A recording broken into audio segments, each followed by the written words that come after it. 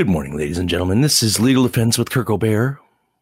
And John Birdsall. How are you? Is that a better introduction than my normal? That's an excellent. Swoopy one. That was a an alternative announcer voice, which I liked very much. It was a little more subtle, downplayed. Yeah, it was nice. Well, I went from the morning drive to NPR voice. No, more like the afternoon slow rock, or maybe like mellow rock station or something. Exactly. Yeah. There's a great Howard Stern bit where this guy calls and he says, hey, my dad is getting older and he used to be a DJ his whole life and he'd like to order a pizza. It's a pizza place, but he'd like to do it in his DJ voice. Is that okay with you? And he's like, I guess so. So that's, hey, I would like to have a pepperoni pizza. Yeah. Maybe you could do it like the soccer announcers, it's like goal. So anyway, hey, I want to talk about big news. I got big news here. What's going on in the law? Well, there was a very significant Supreme Court decision that came out earlier this week on Monday, as a matter of fact. Did you hear? Oh, good. Because, it was unanimous too. It was unanimous, and this is what's so shocking is that they were like, "Wait a minute! Remember, the case was Caniglia versus Strom, and they were addressing the Katie versus Dombrowski decision, which is where this concept of the community caretaking exception, which that's sort of become common parlance in the law that we call it this community caretaking exception." And this particular case dealt with the community caretaker. Maybe we should break this down a little bit, for people that don't know that. But so the Fourth Amendment to the United States Constitution says that you can only search if you have probable cause and a warrant, and it protects against, quote, unreasonable searches. And of course, that warrant requirement has been riddled with exceptions, things like inventory, if they impound your car, or, every traffic stop has Fourth Amendment implications because they don't need probable cause. They need reasonable suspicion. Anyways, on and on and on and on it goes. I mean, you could literally, spend a year in a law school class on this. But the community caretaker is another judge-created exception to the Fourth Amendment, and which basically says that if we're worried about any member of the community, just plain old worried, we're going to ignore the community caretaker, and we're going to do a search if we feel it's necessary to help that person. Right. And so it's like coached. It's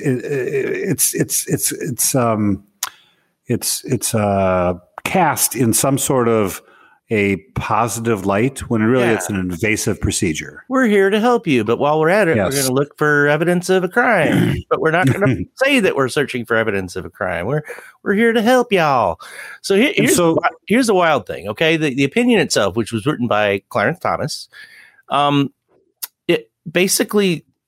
he's acting like they never did such a thing, in Katie, and he's like, there's no version of the Katie's car exception that applies to police entry into the home under the Fourth Amendment. What is reasonable for vehicles is different from what is reasonable for homes, he wrote. So basically, this is going back saying, hey, all these people that have been relying on community caretaking to enter a home, you're flat out wrong. That's not what we ever meant in the decision in Katie. All right. So this is basically what it comes down to. If you don't have a warrant, an exigency, or consent, you cannot search a home. Now, the problem is community caretaking an exigency. And that's part of what the finer slicing and dicing comes down to, because Katie talked about the fact that this isn't pure exigency. It's something beyond that. It was basically when the police are serving a completely different role in their in their official capacity. So that's where everything gets like totally confusing on this thing. But maybe we should, I think some of these terms that you and I throw around, and a lot of lawyers do and judges, that we understand what they mean, but they aren't common used words. So exigency, and I can't even pronounce it right now. Exigency is a lovely legal term that really just means urgent, right? And so exigent circumstances is kind of a catch-all that the cops use all the time, and that prosecutors use all the time to justify police behavior. And honestly, Kirk, if you read this decision carefully, it was a unanimous decision written by Thomas, as you noted, but there was 3 concurrences, and one of them, and I won't tell you which justice just yet, but I'm going to read a clip from his concurrence in this. Oh dear. That purports to redefine what exigency is. So, quote, the court's exigency precedents, as I read them, permit warrantless entries when police officers have an objectively reasonable basis to believe that there is a current, ongoing crisis for which it is reasonable to act now if someone is at risk of serious harm and it is reasonable for officers to intervene now. That is enough for the officers to enter, end quote. So now that is not what Coniglia says, the new decision, or any other court decision has ever held. And I know, and I'll tell you my problem with that language is that the entire line of cases that dealt with exigency I would say primarily deal with what's been termed as evanescent evidence. Here I am throwing another word out there that we got to explain, but quickly disappearing. Something. The idea being you don't have time to go get a warrant, right?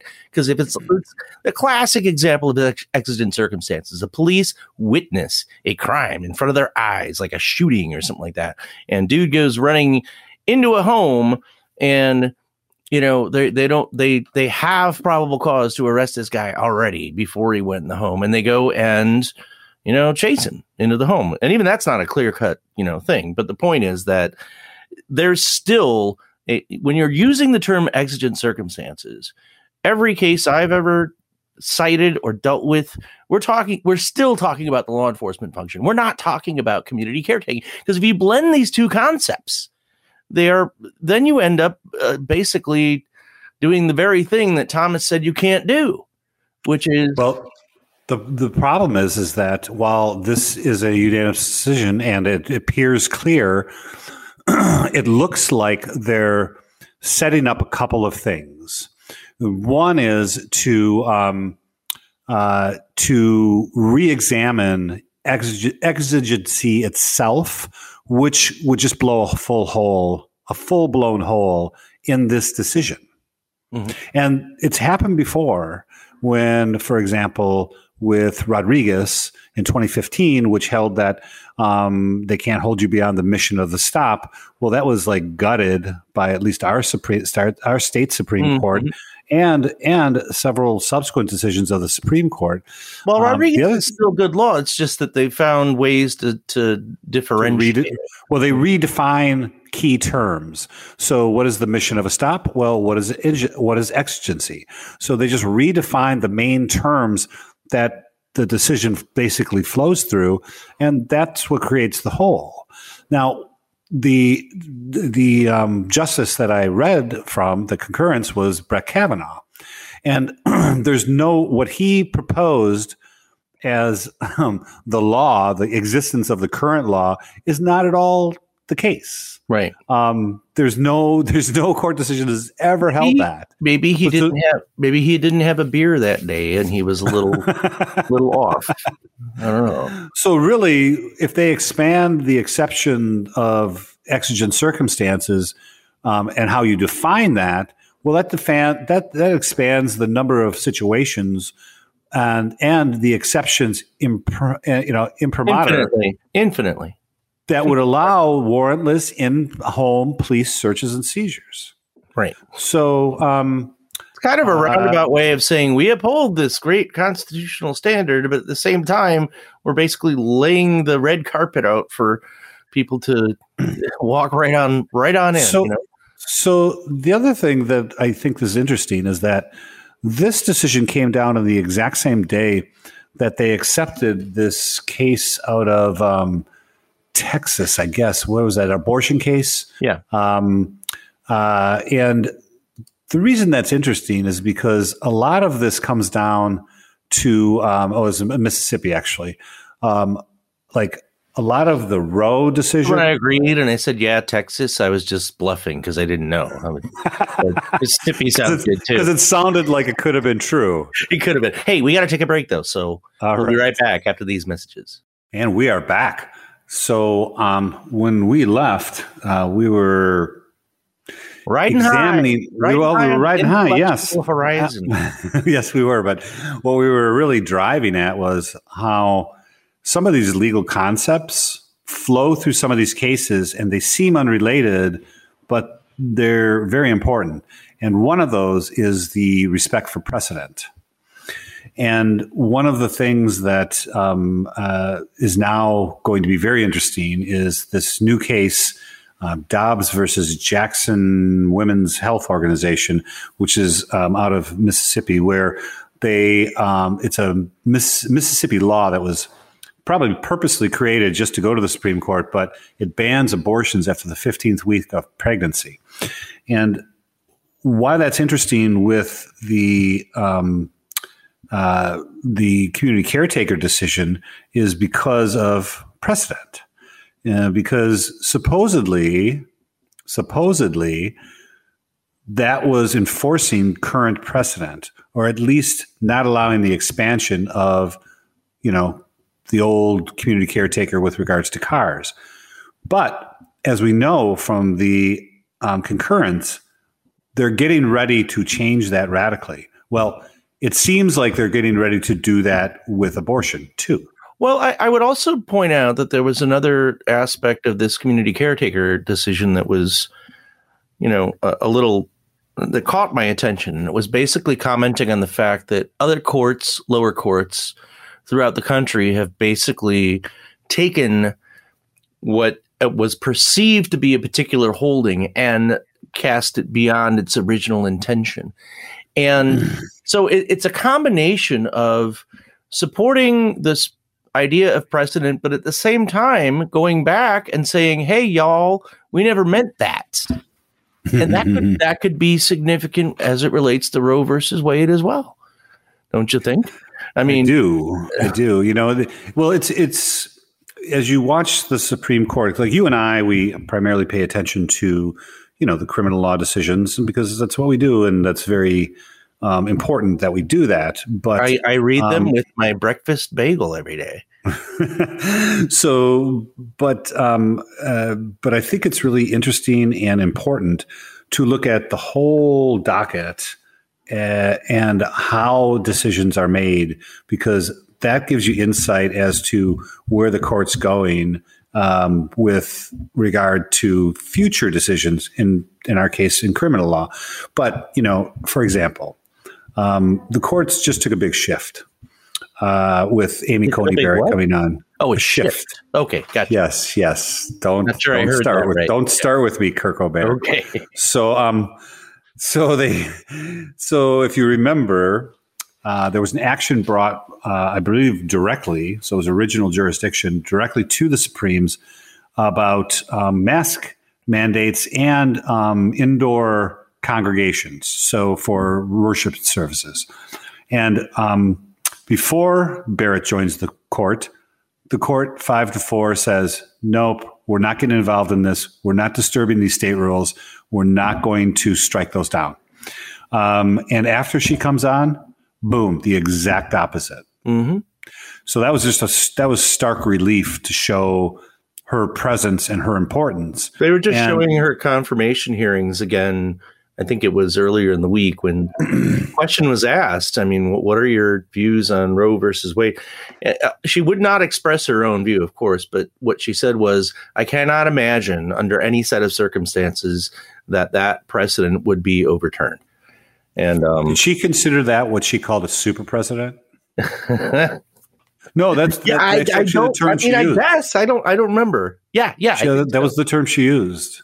It's confusing. I mean, are there cases that are super precedent and others that are not? I mean, well, some people would say, Brown versus the Board of Education is super precedent. Yeah. Somebody would say Miranda is, or things like that. Well, as opposed to the Dred Scott decision is not super precedent. I mean, it's not even precedent at all. It's just probably wrong. But but along the same lines, we've been talking about the shifts in the court, and actually, it was just the recent anniversary of Plessy versus Ferguson, which in 1896 established the concept, or at least enshrined the concept of separate but equal. And what's interesting isn't the fact of the decision; it's the dissent by Justice Harlan, which was like an absolutely prescient description of what should be. People should be equal under the law. Race shouldn't matter. Blah blah blah blah blah. It was. I didn't realize the importance of that dissent until I really examined how it was used by then attorney Thurgood Marshall, later Justice Marshall, but in his many legal fights in the 40s and 50s, 30s and 40s and 50s, where there was never a brief that he didn't cite that dissent. And of course, then it ended up, reversing Plessy with the Brown decision. But I guess the point of that story is that things flip on the court, and we had this the Warren Court in the 50s and 60s with all these criminal law decisions, and then we have a much more conservative court. You get in the 80s, 90s, and the 2000s, and they're chipping away at those. So one of the reasons is, I think, that a lot of Supreme Court decisions seem like they're bright line rules. Well, that's the function of the court. That's what they're supposed to do. Well, they seem bright line, but there's always the word reasonable in there somewhere, or something. Those pesky adjectives, or something that's open to interpretation by anybody, and so that's how these things get a little slippery. Which is, I guess, why we have jobs. Yeah, and it's another reason why it's so fascinating. I know you and I feel the same way about this, but this is the kind of thing that keeps my brain well lubricated, so that I feel good about doing what we do. It's intellectually fascinating. And I know I've shared this with you personally many times in the past, but I wish I could go back to law school or even college or even high school with the understanding that I have now of or the appreciation I have of history and the way that things have developed. And, when I was in law school, I was like, okay, read the text, read the case, blah, blah, blah, blah, blah. And then you're just kind of studying for the test or whatever. But the true impact, and these are really like testaments, not only to the times, but also the very nature of our legal system in our country, the character of our country. And it's just fascinating to watch how it's developed over the years. And, the true import of the Supreme Court itself is often overlooked, and then when you really, really study it and you really, really read these decisions and understand the history of how they've, waxed and waned over the years, it really is instructional as far as an appreciation for who we are as Americans. Well, so, the way I see the court is that it has done some just remarkable things. And some would say they're ridiculous. Like, for example, the gay marriage decision, and one could rightly say, well, it doesn't say anything about gay marriage in the Constitution. Well, that's 100% true. Doesn't say anything about AK-47s either, actually. No, it doesn't. No, it doesn't say anything about AK-47s. You're correct there, sir. But it doesn't say a lot about a lot because it's 4 pages long. Yeah. And, it's depending on how big the pages are that you're talking about. They were larger parchment pages. So, okay, so the larger parchment. But still, just 4 pages. So, I mean, wait. I just on this subject, hold that thought because it's something funny.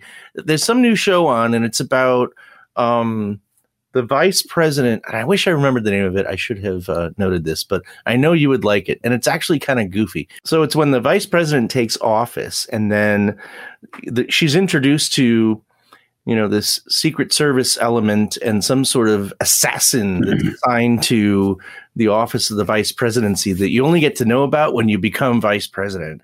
And part of the job of the vice president is to guard in some sort of vault the actual original version of the Constitution that nobody else has, because it has an extra provision in there that says, an unknown agent shall assist in the protection of the country at the service of the vice president. So okay. It's not by Dan Brown, but it's like one of those things, it's like kind of silly that way. But all right, we are going to have to take a break because we owe our allegiance to our commercial sponsors. I'm saluting right now, as ever. So we will be right back after these messages. Welcome back to Legal Defense. This is Kirk O'Bear, and John Birdsall's joining me this afternoon. We're talking about Supreme Court precedent. Take it away, wow. John. I think you should, before you do that voice, you should warn that this is that any children should be shuttled away from the NPR voice. I was about to introduce the evening market report or something. So that was actually fun and interesting to go through some of those Supreme Court cases, especially since it was kind of timely. But one thing that is, I think, one of the most important aspects of the entire criminal justice system and the flow of power in that system, and that is prosecutorial discretion.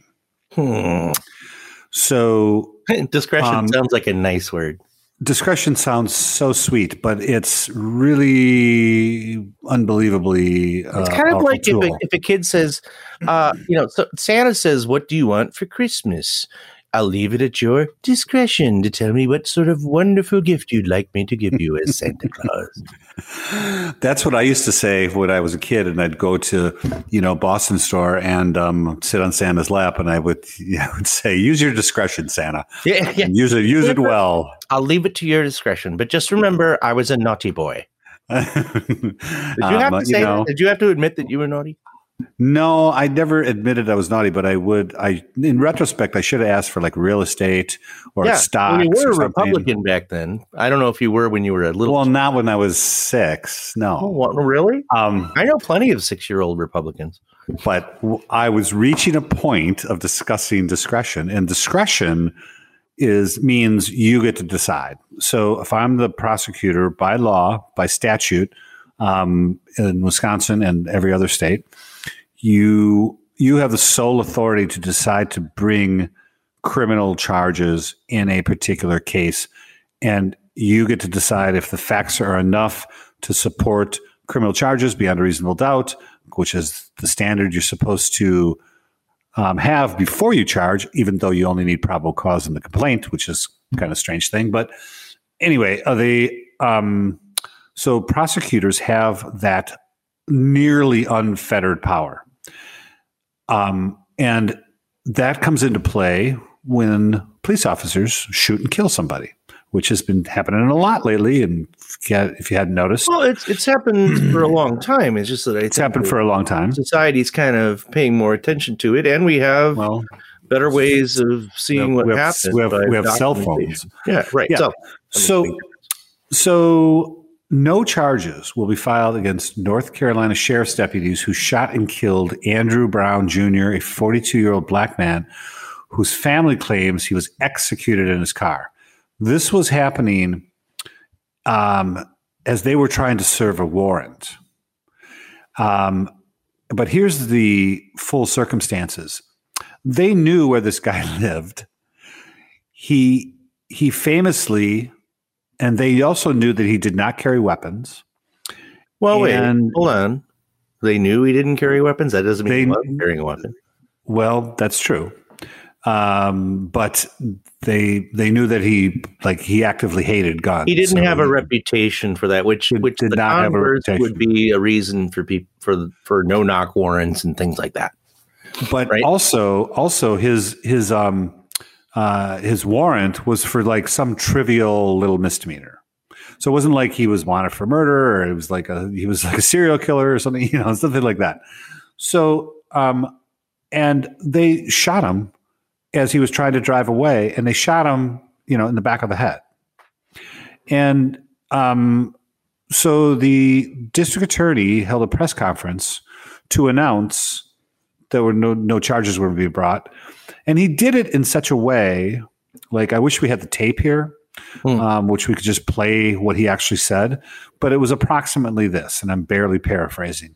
It's like, these 3 police officers had a duty to serve this warrant, and they had a duty to take him into custody no matter what. And if they hadn't done it, then they would be, abandoning their duty. Okay, all right, violating the law. I get where you're going with this, but let me play advocate's devil here.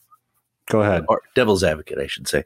And you seem to focus on the fact that this is a misdemeanor warrant and not a felony warrant. So what sort of standards should be in place as it relates to and we're talking about an arrest warrant or a search warrant? This was a search warrant. This was an arrest warrant. There was both. Okay. So regardless 2 arrest warrants what type of warrant, if the warrant's been issued, it's a command from a magistrate or a judge that the law enforcement is supposed to do a particular thing. And how is it that we can have some sort of variable standard where the police are supposed to say, okay, well, in order to do that job, we should ratchet it back a bit if it's only a misdemeanor versus a felony? Should they say, and then if we're getting into types of misdemeanors or types of felonies, should they say, well, okay, we're going to back off when we're 80% sure that we're at risk or he's at risk, or if it's a murder, then it's 99%. I actually misspoke. It was actually a felony drug investigation, and okay. So they had a arrest warrant and a search warrant for the house. But I think the point is it was a drug case. It wasn't like yes. And I think the bigger point is the reasonableness of force, and that there goes that word again, reasonable, right? So what does that mean? Well, to these police, that means drawing your weapons and shooting this guy in the head.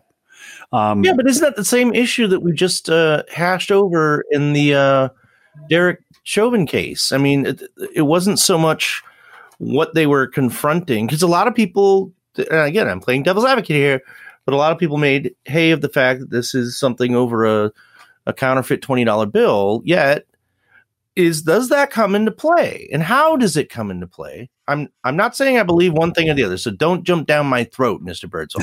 But this is an issue that I think is very undefined, and it leads to a lot of confusion and subjectivity. If you're looking at, how serious is the crime compared with what ends up happening in the end, you're going to have a lot of apparently facially unjust results. Yet, what is a police officer supposed to do if they, is there a spectrum? Is there anywhere recognized in the law a spectrum that if you're there because the person is accused of a serious crime versus a person is accused of a non-serious felony? I mean, is there a different way that they would have to go about executing a warrant, arresting somebody, investigating the scene, or whatever? And I've asked this myself because it is a bit, it's almost like Monday morning quarterbacking when you look back and see that,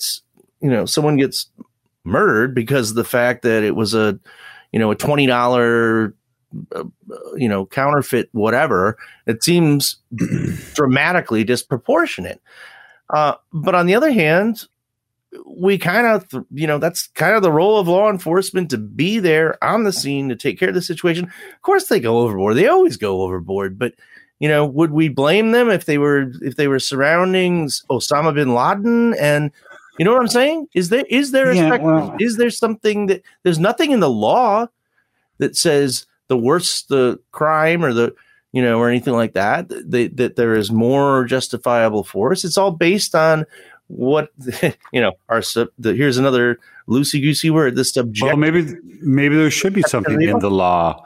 Maybe there should be something in the law. We talked about one of the reform proposals, quote, and I use air quotes when I say reform, but to stop doing traffic stops, just for like minuscule things. I mean, obviously, if you're chasing, somebody dangerous or something, that's a different story. But it's a fascinating idea, and I like it. But the problem that I can't imagine how we kind of parse this out is, it seems like then we're saying there'd be a lot of situations where a crime's committed, and I understand the traffic thing, but I'm trying to apply it to this. I think it's more like I think it's more going towards the pretextual stuff and the stupid equipment stuff, and the air freshener, the air freshener, the tint, all this crap. Let's talk about the air freshener and the tint when we come back from a break. But I do understand what you're saying, and please don't hate me. Please don't hate me. I could never, never. All right. Well, we'll be right back after these messages. We are back with more Criminal Defense with Kirk and John.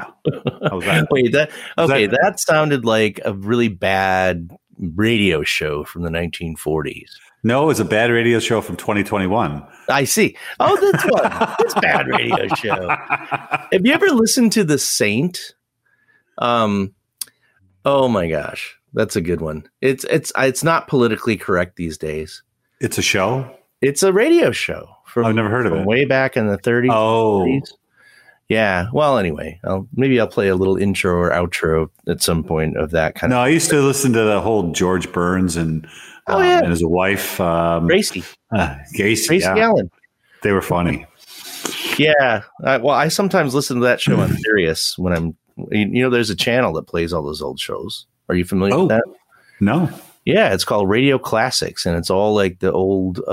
It's like 10,000 channels on Sirius. I know, it's hard to even can't get to them all. Yeah, and then you turn it on, and it's like, okay, there's 10 new ones, or. And I love the way that they'll make like the whole new channel just for Bruce Springsteen or just for U2, like. Oh yeah, they do the temporary ones, like I know. So, which is funny. Anyway, they don't really have to be. There's an infinite number of channels you could have. It's not like the airwaves where you only have, the bottom end and the top end. And I'm only willing to scroll so far. I got my favorites that I'm sticking. Can I get you a T-shirt that says that? I'm only willing to scroll so far. Could apply to a lot of things, I think. Well, you were starting to talk about air fresheners and window tint. Well, these are air freshener, window tints, broken tail lights, tags on your plates. These are all just made up, contrived, pretextual reasons that police pull people over. And in a case in the 80s, the U.S. Supreme Court sanctioned this, even though it was very clear that they were, doing this mainly in poor communities of color, pulling people over, looking for drugs and that sort of thing. But they would pull over every single car they could with any sort of like tiny defect. And the U.S. Supreme Court says that's just fine. It was a case called Wren, W-H-R-E-N. Yep. And as you're familiar, but it's stuff like that. So we can change the rules with which police can operate without having to worry about their own judgment about like what's reasonable and what's dangerous. The reason I wanted to talk about air fresheners is because somewhere along the line, and I would be challenged as anybody would be to figure out when this happened, but there was a law that said, an officer can pull somebody over if there's something obstructing a person's view. And that's been, there are certain things like if you had like a big, like a rubber chicken hanging from your rearview mirror, then yeah, it probably does obstruct your view. But but it's come into play. And I always point this out to friends and family, like, hey, you know, those tassels from your stupid graduation that you have hanging, you know, from when you graduated 15 years ago from high school and you're still proud of it, you know, that you shouldn't be driving around with that because a cop could say that it's obstructing your view. But think about, why did they even draft that law to begin with? Like, is it that important that the cops need to be looking around? I tell you exactly why they drafted it, to give a very specific and easily identifiable, visible thing as a reason to conduct more traffic stops. Right, They're right. encouraging them. It's exactly what I suspect as well. But it's all under the guise of road safety. Right. That's all nonsense, and everybody knows like it. The tinted window thing too. And that, I think there's a bit of a tang of, you know, it could be racist, it could be anti, you know, subculture people or anti roadster. I don't know. I mean, who cares if you have tint on your window if it's over a certain amount? But they characterize it as a safety thing, and they call it. So all these rules of the road type thing. So like the broken taillight thing. Oh, here's another good one. You know, if you have 3 lights, meaning 2 standard taillights and then a third supplemental light, which is not required by law by any means. You do not have to have that third light. A lot of SUVs have them. I think my car has one, but you know, you can have a car that as an option is equipped with a third taillight in the middle. The law says that if that is non-functional, police can pull you over. So what difference does it make if it's something that's optional? It's just more excuses. It's more reasons to fan the flames of, you know, even now, but certainly 90s, 80s, 90s, 2000s, the war on drugs. Because I had a case many years ago, and this always bothered me. But what it was is I had a client that, for the grace of God, he had a car that he could barely, you know, I don't know, it was a hand-me-down, all right? And he lived in a poor neighborhood, and every now and then his car would get robbed by somebody smashing the window, right? So he does what a lot of people have to do before they can buy a new window. They tapes it up with plastic, okay? So he's driving down the street, and my poor fella here, he's probably I think he did have a joint. You know, the crime of the century. He had a marijuana cigarette, a reefer, Mary Jane. He had some Mary Jane. And then the reason the cop pulled him over is that, you know, hey, you have a non-functional window, and I wanted to pull you over because I wanted to see if you were, number one, gonna get it fixed. Number two, if you were a victim of a crime recently and you need help. That sounds like community caretaker. It does. It was very community caretaker-ish. That was a very unfortunate. I know I've told you this story before, but the dude that he had his, I had a judge find that the officer was mistaken in his original reason for pulling somebody over, but then his function shifted immediately into a community caretaker function to be polite. Have I told you this before? I know I have. The guy's driving, and he's got his license plate with the correct registration, valid, in maybe not exactly the right place, but just a little bit off from where it is. And the cop runs his license. He realizes he has 7 prior drunk driving convictions, and he's like, oh, I don't think I can see his registration that well. And so he pulls him over. He gets the flashlight out, looks at it real closely. He's like, oh, yeah, he's valid. So my argument was then, okay, if he thought that he couldn't see it very well, which I think in and of itself is a bad reason to pull somebody over, but let's say he confirmed with his little cop flashlight that it's valid, he should have just left. But then the judge asked me, he said, well, wouldn't it be rude for the officer to just leave and not explain to Mr. Arrest? You know the rest of the story because I got hired to represent the guy underneath the fence, drunk driving. So anyway, the cop goes up to say, oh, my bad. And I said, you should have done that. Well, that was very rude. And we need to, and he says, there's a community caretaker function here in order to be helpful. So he wanted to go and be helpful and say, well, that's a Boy Scout helping an old lady across the street is being helpful. Community caretaker is supposed to like save people's lives and stuff. Yeah, and he's like, I want to help you by sending you to prison for however many years because you had. So this reminds me of one of the Wisconsin cases that riffed off of Rodriguez about the mission of the stop, and the purpose of the stop was that the car goes past, cop runs the plates, sees it's registered to a male, sees a female driving it, and so pulls it over, thinking under the guise that, maybe it's a stolen car, or maybe there's something wrong here, right? And it turns out she's underage, and then and she was out past curfew or whatever. And, this like he held her for a long time and they were trying to get a hold of her parents, and it was the whole thing. But anyways, the purpose of the stop was like completely sort of like just glossed over by the court, I guess. But, just to go back to Mr. Brown's case, his death, I should say, one of the justifications by the district attorney was that it was a drug case. So he was driving away. And now, as I haven't seen the videos, but as they're described to me, he's driving away very slowly, right? Well, this is the way he characterized. This is the way that the DA Wombley is his name.